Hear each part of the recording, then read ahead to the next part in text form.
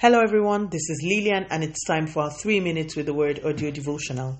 Today's topic in the Be Like Jesus series is practical things, and our anchor scripture is taken from the book of Matthew chapter 14 and verse 20.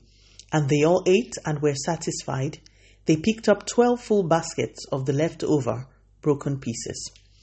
In our anchor scripture, Jesus had finished preaching in an extremely large meeting. The Bible records that there were over 5,000 people in the meeting, so it was a large meeting by every standard, especially for the times that the story is set in.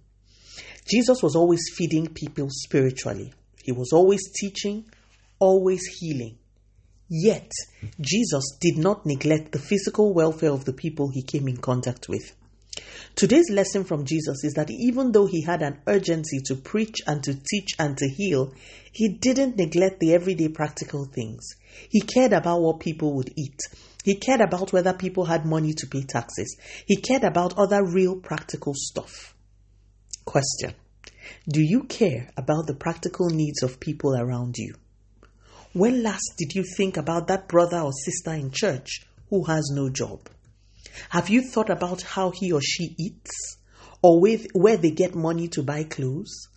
How about the people that work for you? Are you interested in their lives? Do you care about the practical things that people around you need? Notice that neither Jesus nor the boy with the 5 loaves and fish had enough to go round, but they both brought what they had. Jesus, his connection to the Father and his concern for the people, and the boy, the little he had. You don't have to be extremely rich to help people or be concerned about them.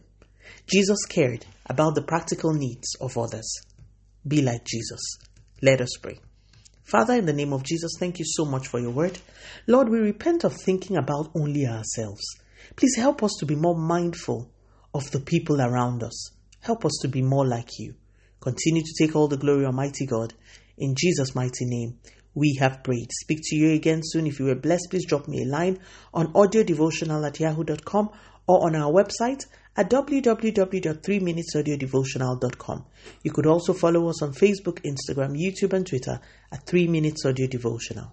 Remember, wrapped up in God's Word is all you need for your change to come. Love you and bye.